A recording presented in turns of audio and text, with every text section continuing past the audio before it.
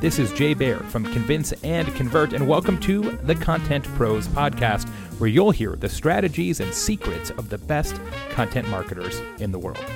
The show is brought to you by Oracle Marketing Cloud, helping businesses use the latest marketing technologies to tell their stories and connect with their customers. The show is also brought to you by Vidyard, the best platform for creating, managing, and optimizing your video content marketing. And the show is brought to you by Uberflip, a content experience platform that allows marketers to create, manage, and optimize tailored content experiences for every stage of the buyer journey. The hosts of the show are Randy Frisch and Tyler Lessard. Find all links, archives, and more at contentprospodcast.com. Now, here's Randy, Tyler, and this week's special guest.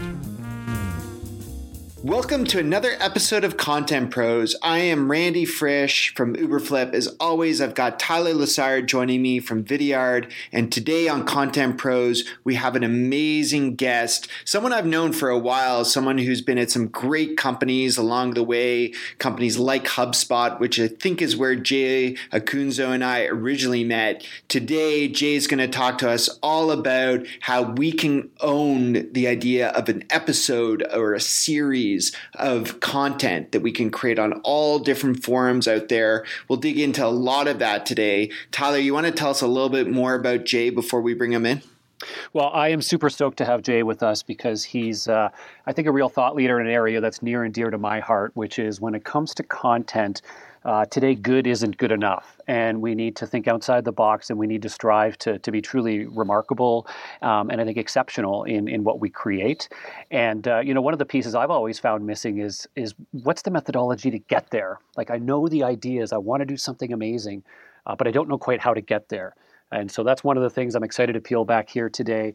Jay, why don't you go ahead and introduce yourself and talk a little bit about the Unthinkable podcast and what that's all about? Sure. Thank you for having me, and thank you everybody who's listening for listening. You have many podcast choices here on the internets, and I appreciate you choosing this one. That kind of just reveals a little bit about who I am. Like, I kind of make a living with words, and it started as writing. I worked in sports journalism and then switched into marketing at Google and a startup no one's ever heard of, and then HubSpot. And then the final stop in my career that had bosses involved was at a venture capital firm where I ran their branding and their content.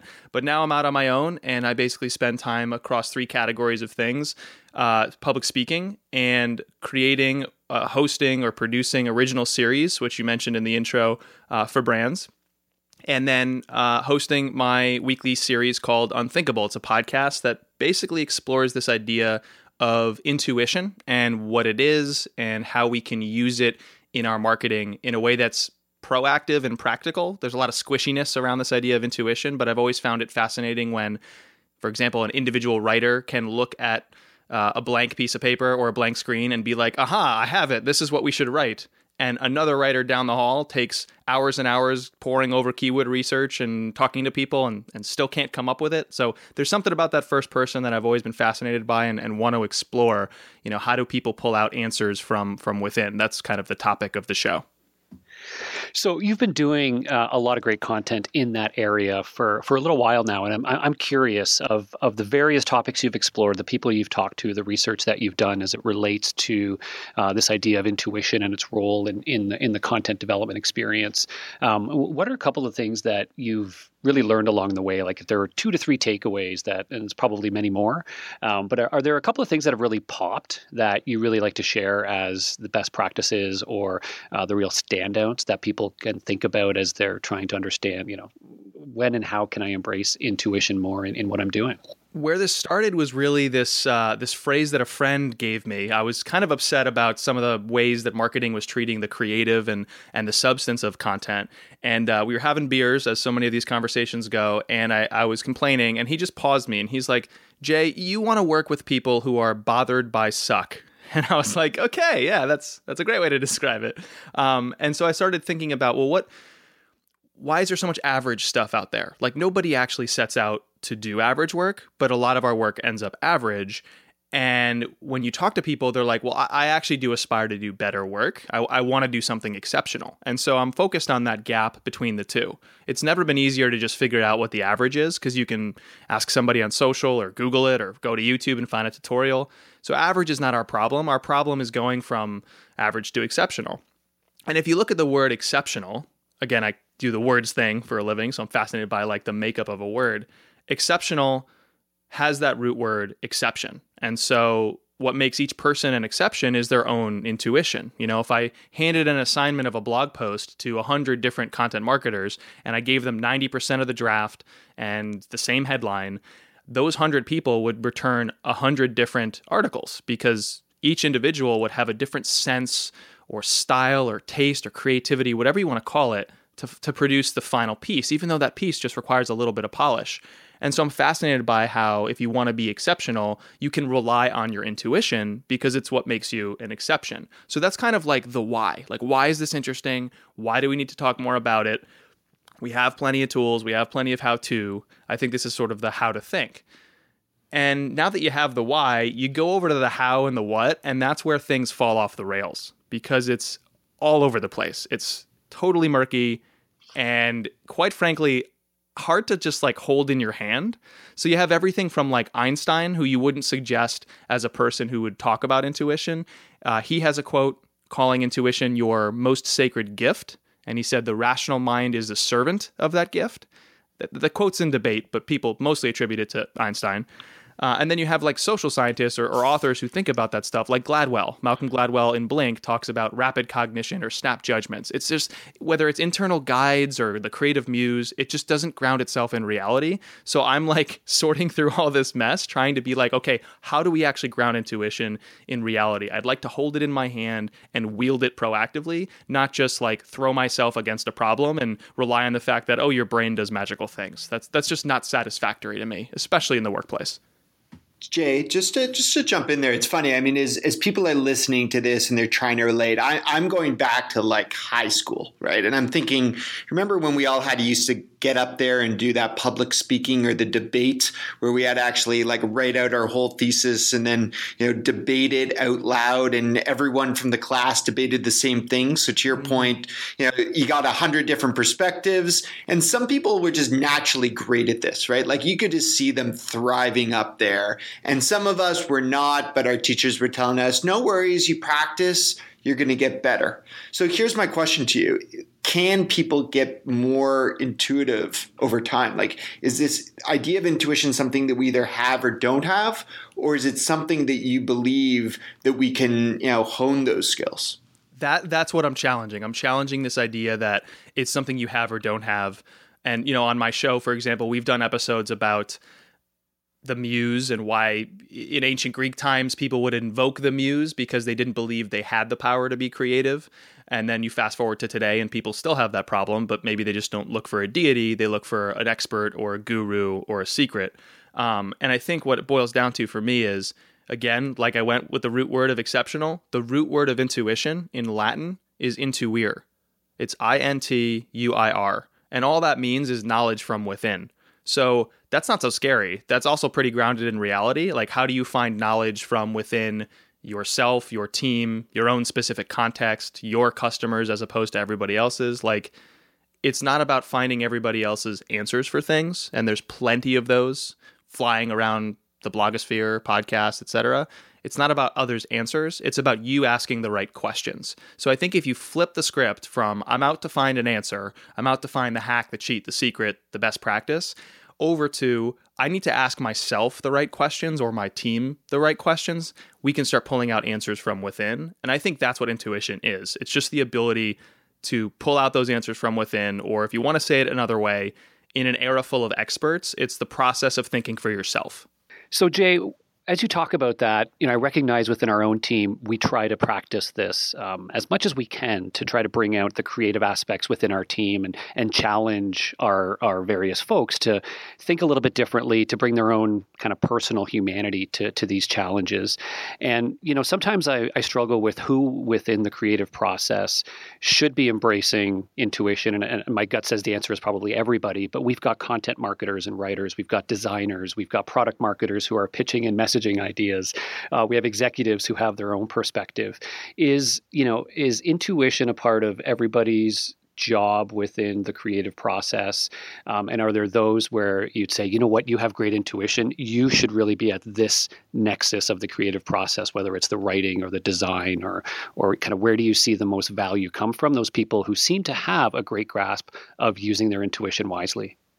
Yeah, let's switch the phrase. I mean, it's a great question, but if you switch the phrase from intuition to thinking for yourself, then the question becomes, who should think for yourself inside the business? And I'd hope most companies would say everybody, right? Like, obviously you have some corporations that you might point to from the outside and be like, those people treat their employees like cogs. But, I would assume everybody listening to this show is thinking, yeah, I'd like to think for myself.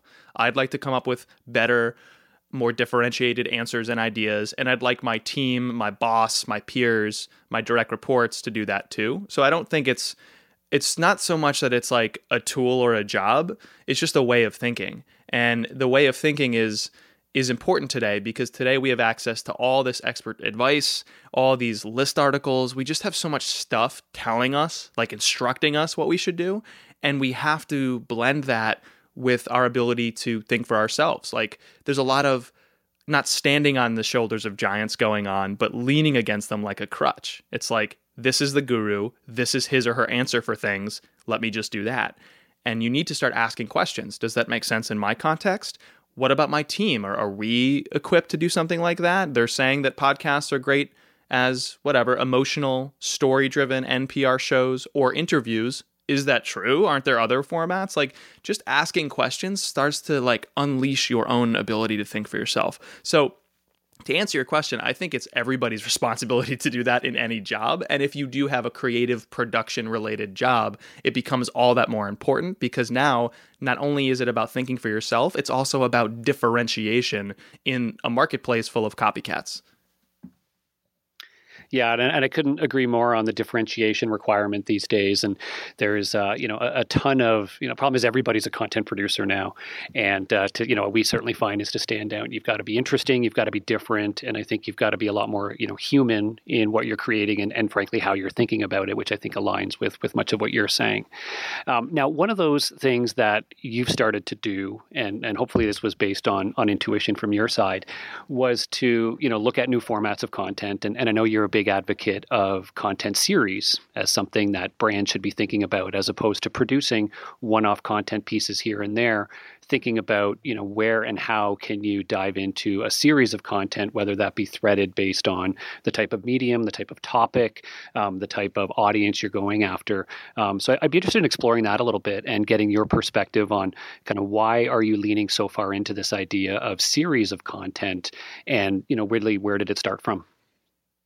I think it was the convergence of two things in my world that led me there. So one is I've been in tech, in internet startups or an internet VC for my whole career. And so in tech, at really good tech companies, the most revered people or the people who have seemingly the most important role are product managers, because they're like mini CEOs over the product. They have to understand the customer's view, the engineering, the marketing, just the design, everything. And product managers and companies that build great products do not stop at just acquiring users or customers for those products. They spend an inordinate amount of time thinking about the retention of those people.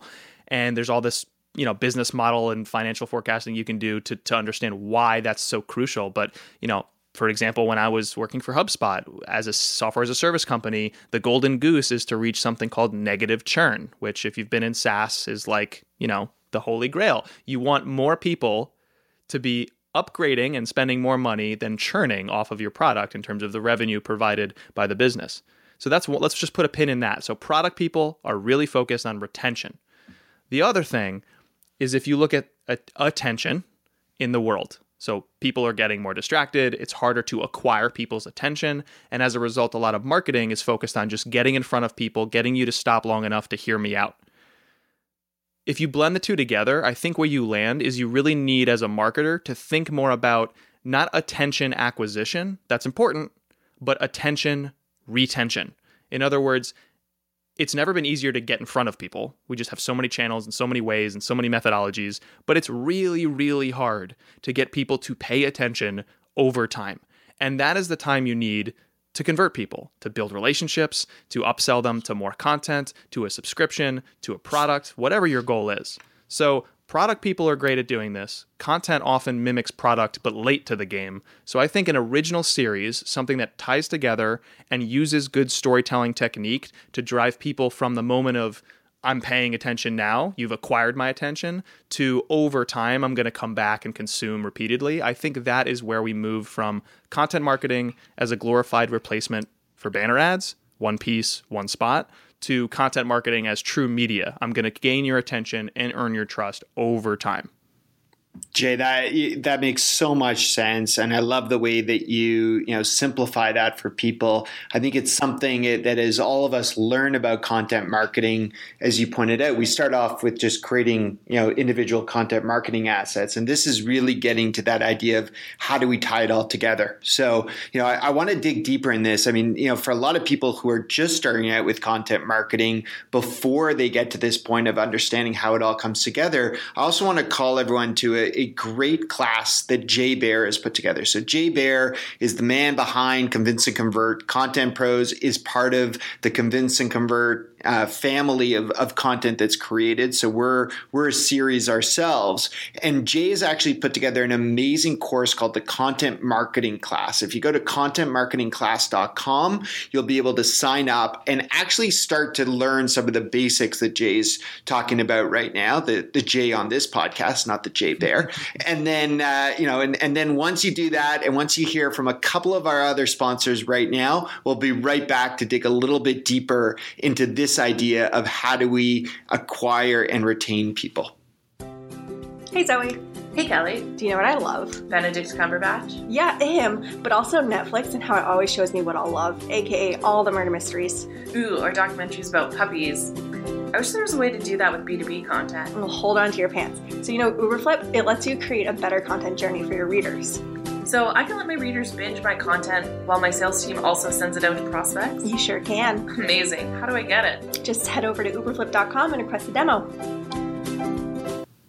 We're back on Content Pros with Jay Acunzo, and we're digging into this idea of attention and retention, and the idea that with our content, we shouldn't just spend time getting people in, but actually spend time getting them to stick around. And this all ties back to the idea of creating a series. And it's interesting as you talk about this, Jay, because as you do so, I think of the modern definitions of series that we're all used to, even outside of how we educate ourselves professionally. I mean, Netflix has kind of redefined the idea of a series and the idea that we start with one piece and we're not done, right? They suck us in to, as you described it, not just, take a piece down, but retention, keeping us around, getting us to consume more. So what are some of the easy tricks that you've seen that people have been able to do to create that in the world of content marketing? Yeah, let's get people to stop hyperventilating into paper bags when they're like, wait, really? I have to create this pillar series now that I'm struggling just to put a piece on my blog. We can calm down. I think Tyler had a good point earlier, which is, how do you actually go from okay stuff to great stuff? Like we all think to ourselves, yeah, we need great content, but then all the teaching that goes on, all the practicality in our industry seems to be based on distribution and measurement. So the good news, the reason I want you to stop breathing heavily into that paper bag is that this is teachable stuff. You can zoom into the insides of your container, right? Like the episode of a podcast, the strung together episodes of a series, and you can actually break it up into component parts and learn it in the way you've learned marketing and how to use different tools and channels. So every single business should, and this is where it would fall apart if you don't, should have a story they want to tell that's differentiated from the marketplace. And story itself has a lot of different frameworks, but the best place to start here isn't the series and it isn't blogging or individual pieces. It's the thing that underpins all of that. What is your company's story? And there are 3 parts to a story: a status quo, conflict, and a resolution. So status quo. People today are trying to get in front of other customers and everybody's struggling to, build a relationship with your audience. That's not a story. I just gave you a fact. Status quo. Conflict. But while you try doing that, you realize it's never been harder to compete for that attention because there's so much media flying all over screens, on mobile phones, on laptops, on desktops. There's just so much stuff that people access via screens that how can you reach them during work or during their leisure consumption time? All right, resolution might be something like try a podcast because audio can reach people when they're not staring at a screen. It's a multitasking vehicle. You can reach them at the gym or on their commute or whatever. Now, I haven't said that I have a product for podcasting. Personally, I don't. This is just an example. But I could say, hey, if you like that story, that's my company's story. If you agree with it, if that's your story, well, I have a product to talk to you about. So you need that first story, status quo, conflict, and resolution. And then the next step is, okay, how do we manifest the story into the world? Individual pieces, fine. But if you do an original series, now you have something to mold into this step-by-step episodic installation of that story. So I want to stop there. We haven't gone into series yet, but you need that first story for a series to work. Does that make sense? That makes a lot of sense. Yeah, I think if people are trying to visualize that, if they Google, I think it's classic story arc, is usually you end up seeing exactly what you're talking about there, right? Where it's very much like Cinderella, right? You know, the status quo, I think was, you know, terrible stepsisters who were, you know, persecuting her in all these terrible days.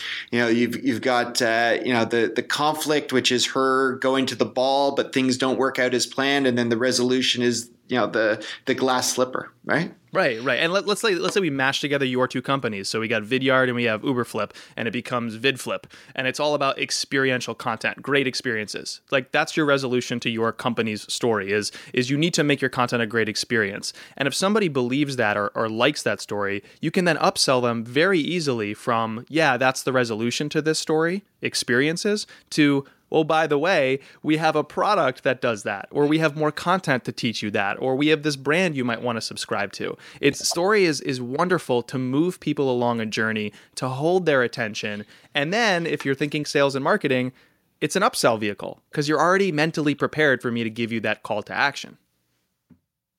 So how do you take that story arc? And, you know, I think people can easily conceptualize, great, I can take that, I can write a piece, I can write a single ebook or a guide or produce a video. But how do you think about now taking that story and in practice, you know, turning it into a flourishing, you know, repeatable set of content that is going to help not only draw people in, but back to our point, you know, retain them and bring them back in? Is it about exposing, you know, depth at different layers throughout a period of time? Or, you know, what are your ideas about how you manifest that now into episodic content that feeds your engine and keeps people engaged? Sure. So the first thing to do is not to start with the medium. That's what that's probably most tempting for most people listening is I'm going to start a podcast or a video series. That comes last, and that actually gets decided for you based on a number of things we'll talk about. But the first thing is you need to hone this concept of the series. And the reason I think TV executives, for example, throw up so many pilots during pilot season is they hear the same kind of pitch over and over again, but it is actually really effective, which is we're gonna create a show, a series, which is this meets that. That's a very easy place to start creating a series. This meets that. So my show, Unthinkable, it's basically, I don't know, This American Life meets marketing. That's kind of the hook for my show. So the first thing you need to get is a hook. It's a way to reel somebody in the moment because you can distinctly articulate a reason to subscribe, and it keeps them engaged over time. So if I were to say to you that you know, science is a very popular podcasting topic, don't launch a show in science. Well, Gimlet Media in New York last year launched Science Versus. They have a tremendous hook. The hook is pitting the facts against popular trends. Nobody else is doing that. They could come up with a generic yet another science show in the way that a lot of, you know, B2B shows, it's yet another marketing show, yet another sales show. But instead, they just took an angle on it. They have a hook. So if I see the episode today is organic foods, I know they're going to pit the facts against organic foods. But I see a different one tomorrow and the next day, and I'm like lighting up. I'm like, oh, I totally get the concept of this show, and I can decide very easily if I want to listen today and subscribe over time. So the first thing you need is a hook, and I mentioned a very easy way to come up with one, which is basically just mashing up something you admire from outside your echo chamber with your topic or your industry. We recently had Ollie Gardner from Unbounce on the podcast. And one of the things we had talked about that I thought he had done so successfully was created a series around videos of him critiquing people's landing pages sort of live on camera, where he would go in and talk about a campaign and look at how you had orchestrated it, and then provide some, very candid feedback on things that could be done better or otherwise. And when I dove into that and I first started, watch the first episode, exactly to your point, I think I got really pulled in, and it wasn't because the content itself was miraculous or the medium was incredible. It was the hook and the tension that was created by taking these live examples and then dissecting them and, thinking through, how does this really work? And I think he did a great job of exactly that, bringing a hook to that idea. And all he was trying to show was best practices for, landing pages, but bringing that hook and that tension of doing something live and dissecting, somebody else's pages and giving specific examples, I think was done super well. And he mentioned that's been their most effective campaign.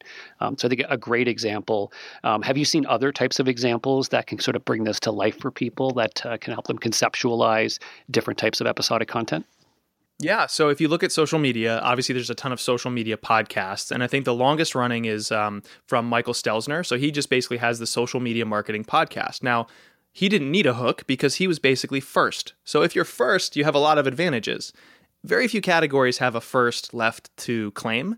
And so what you end up doing if you launch yet another show is your yet another show, just generically talking about your topic. So this hook is a differentiating factor. So in social media, you can't just do a yet another social media marketing show. So along comes Buffer, and Buffer creates the Science of Social Media show. And if they're competing with Hootsuite, I think either had a show or maybe still does. Theirs was kind of yet another social media marketing show. It didn't have a hook. It didn't articulate how it was any different. And basically the hook becomes the brand. So if you already like or know the brand, okay, I might listen to that show. But Buffer has this great name, the Science of Social Media. So if I'm really into optimization, if I'm really into efficiencies, I might want to subscribe to that show. Now, what does their product do? It helps you with optimization. It helps you with efficiencies, right? It all aligns across the brand, not only from their product to their marketing, but from their marketing assets, standalone blog posts to their assets to their series, right? It all aligns. And so that's a great example of a hook. There's so much stuff in that industry. There's so much stuff in that niche. But if I just say to you, it's the science of social media, your brain is already starting to turn and you're deciding mentally, is that for you or not? Well, let's all agree that amongst the three of us, so that none of us get in trouble with Jay Bear later, that the best of the social media podcasts out there is Social Pros, and I think the hook alone there is Jay Bear. So You're Jay Bear. I'm just making sure I have a job on a backup job as a podcast guy. Yeah. Right. Now, I don't know if Jay listens to this, but if Jay is listening, imagine what Jay could do if Jay Bear had Social Pros and put a firm hook on that show, because then you have Jay Bear and an amazing hook. Like, oh my God, stand back. The world is your oyster. Like someone who does this really well is Anthony Bourdain. Anthony Bourdain is a big name. So you could have the travel show with Anthony Bourdain and literally millions of people would watch. It's also on CNN, right? So that's helpful. But Anthony Bourdain's show has a hook. It's called Parts Unknown. So you immediately are like, oh, they're going to visit parts of stuff, maybe the world, maybe our country. They're going to travel to things and see things and do things and taste things that are unknown until they do it. That's a hook. And you have a formula for how to create an episode with that hook that him and his writers have come up with. So I could go and host his show. It'd be about a 0.01 out of 10 compared to his 10, but there's like content IP. It's not just dependent on the name.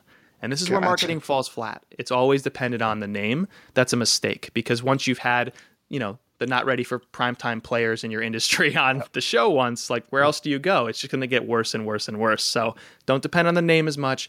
Get a hook. And if you're Jay Bear and you had a hook, oh my God, world domination. Well, listen, I'm like now kind of curious what you think our hook is, here at Content Pros, or what it should be. One of them that we always have is at the end or towards the end of a podcast, we get to know the person who's joining us. So, Tyler and I have been doing some digging on you to try and get to know you and make sure everyone tuning in here, knows, a little bit behind yourself and digging up. What's interesting is you've dropped a lot of analogies analogies today. I love metaphors too. I love analogies. Amazingly, none of them have been sports analogies, but you do have a history in sports. So tell us how that happened and how you've managed to move away from there, or if it still plays a role in your life. Yeah, it's a very good digging. So it does play a role. I'll get to that. But I started trying to be a sports journalist. In college, I wrote for, the student papers, local print publications in small towns in Connecticut, a big city paper, and then ESPN. And That's a small organization. Little paper, yeah. Little, I think it's a weekly. And I won a scholarship for it in school as well. And that was just what I loved. And the thing I've kept with me is the reason I was doing it in the first place. Yes, I love sports. Yes, I'm a fan. And I do love games. But what I really loved were these really dramatic and almost cheesy stories about athletes. Because sports is such a great microcosm of life, and so you can build up all these big tropes and themes, like the hero's journey story structure, but through the lens of an athlete's life. And so what I've taken with me from my days in sports is kind of like my North Star with the stuff I create, which is it's a very simple phrase I keep in the back of my mind, which is make them feel. Like make people feel deep, big, complex, messy emotions with what you make. And that's something I just tore out of the sports world from all those big feature pieces or videos that I used to admire. That's awesome. It's funny, digging deeper on you. And I already alluded to before when I was, kissing Jay Bear's butt in terms of keeping this as my backup. You seem to have a lot of backup options. You could be a sports writer. You could also be a professional model, though, from what I understand. Maybe you could tell us a little bit about that. I definitely don't have that as an option. Tyler, I don't know. You have a better chance probably than me, but how does that come to be? I'll save you because right now people are like, is Randy hitting on him? What's going on? So the reason you're bringing that up is I guess if you consider getting paid the qualification to be considered a professional at something, then I am a professional model. So when I was a kid, I think 10 or 12 years old, something in that range, I used to take cooking lessons from one of my mom's friends and, just fun weekly things we would do for a few weeks in a row. And she started getting interested in making a cooking show. And so I was actually on the pilot they used. It never went anywhere. It never went public. And part of the process of shooting the pilot was to take photos to help promote the idea behind the show to networks. And so I was standing next to these like child-size salt and pepper shakers and holding up like oversized spatulas. And so leaning up against them. And I had people telling me like, turn this way, turn that way. And then I got a small check that my mom promptly deposited somewhere into a bank account. I never saw it because I was 10. So technically speaking, yes, I suppose I am a professional model, but I by no means would be able to make it in the actual industry. My blue steel stare face is not that good, I think. Oh, nice drop of blue steel. You just won a lot of our listeners over, I'm sure there. Little Zoolander drop. Jay, this has been so much fun. Maybe you can just share one last thing with us, which is where can people follow you more in terms of podcasts, in terms of content? What is kind of the destination to hook them in? I think it's my most fun project, and I think it's my best as well. It's just my podcast, Unthinkable, and you can get that at unthinkable.fm for the email subscription option or wherever you get your shows. So the name of that show is Unthinkable. Very story, very high production value type of show. Amazing, Jay. And you actually lined up my closing where I always say you can find Content Pros wherever you find your podcasts, on iTunes, on Stitcher, on Google Play. And I'm sure at the same time you can find Unthinkable with Jay Acunzo. Jay, this has been a ton of fun. On behalf of Tyler over at Vidyard, I'm Randy at Uberflip. This has been Content Pros, which is part of the Convince and Convert family of podcasts. We thank you so much for taking time to tune in and spend some time with us. This is Jay Baer, and thanks for listening to Content Pros. Please leave a review and subscribe on iTunes or on your favorite podcast listening app. Go to contentprospodcast.com for a complete show archive and greatest hits. Content Pros is sponsored by Convince and Convert, Oracle Marketing Cloud, and by Uberflip. It's produced by my team and I at Convince and Convert Media. Interested in being a guest or a sponsor on the show? Visit us at convinceandconvert.com.